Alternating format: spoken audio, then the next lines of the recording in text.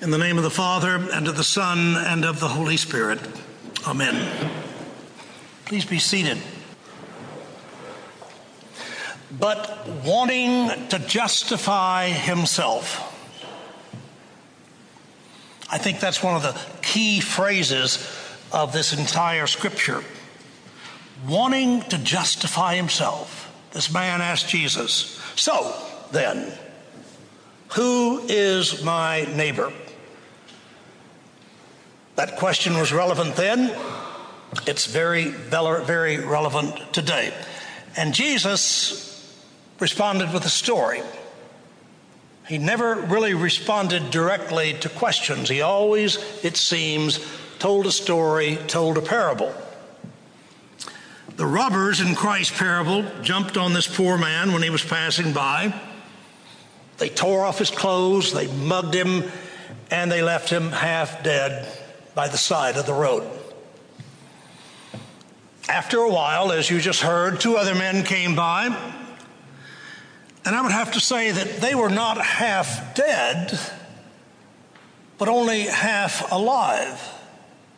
Because when they looked at that man lying in the ditch, what they saw, this priest and this Levite, what they saw was just a man lying in the ditch. Sure, of course, they saw the man. But they also saw that road that they were traveling down and whatever goal they were traveling that road to reach. So each of these men, this priest and this Levite, were faced with two needs. The wounded man who needed help, and their own need to get to wherever they were going. And my guess is that they were not especially bad or heartless men. Certainly no worse or more heartless than the one who wrote these words or those of you who happen to be hearing them. And that's really not so bad. Not really so bad as the world goes. I have my problems, you have your problems, I have my needs, you have your needs, and in a sense, on one level, they really are separate, distinct from each other.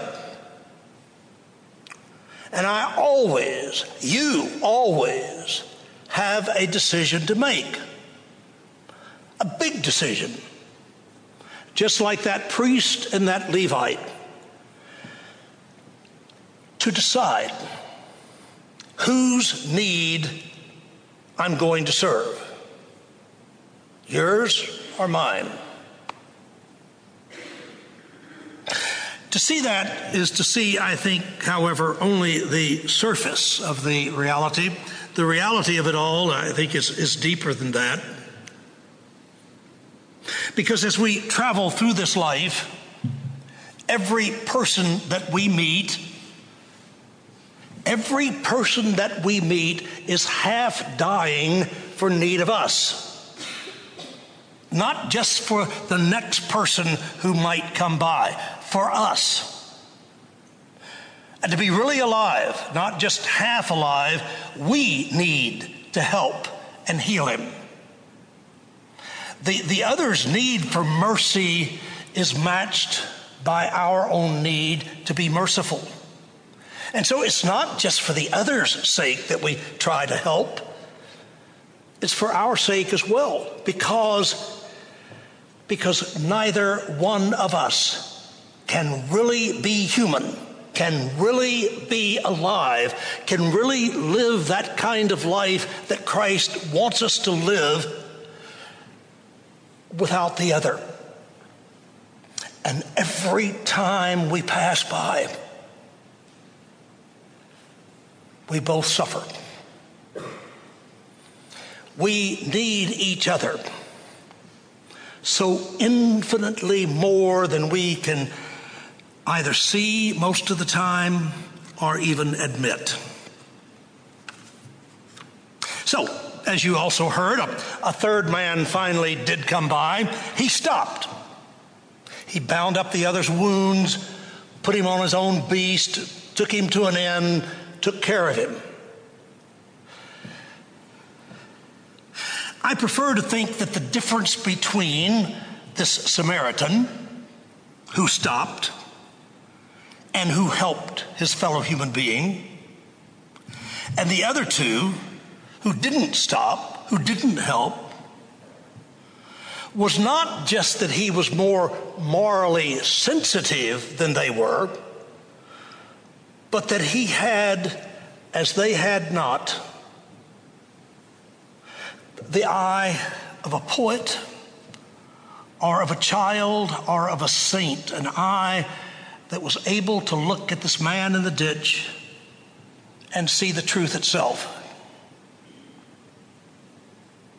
The truth itself that Jesus tried to teach us time and time again in varied and different ways. That at the deepest level of their being, this Samaritan and this man in the ditch, he and that other one were not entirely separate selves at all.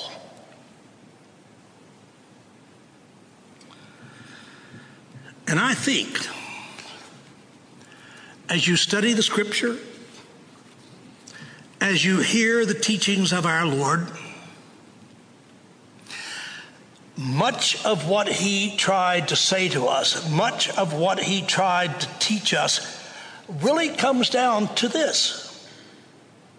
Really comes down to this, that your life and my life, our lives, flow into each other as wave flows into wave.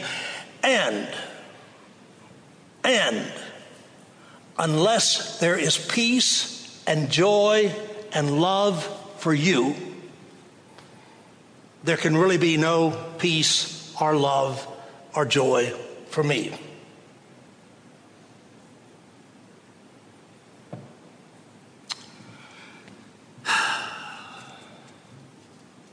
Who is my neighbor? Well, I think Christ would simply say, unless we live for each other, unless we really live for each other, we don't really live very satisfactorily.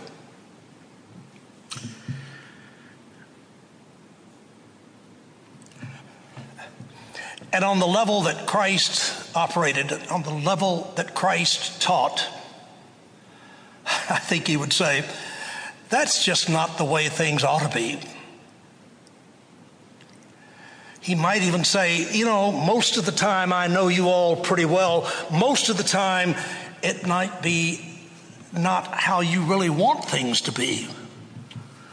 But I think he says to us time and time again, it's really the way things are.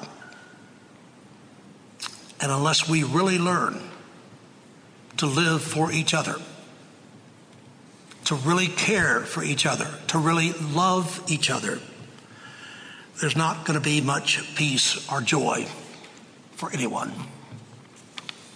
Amen.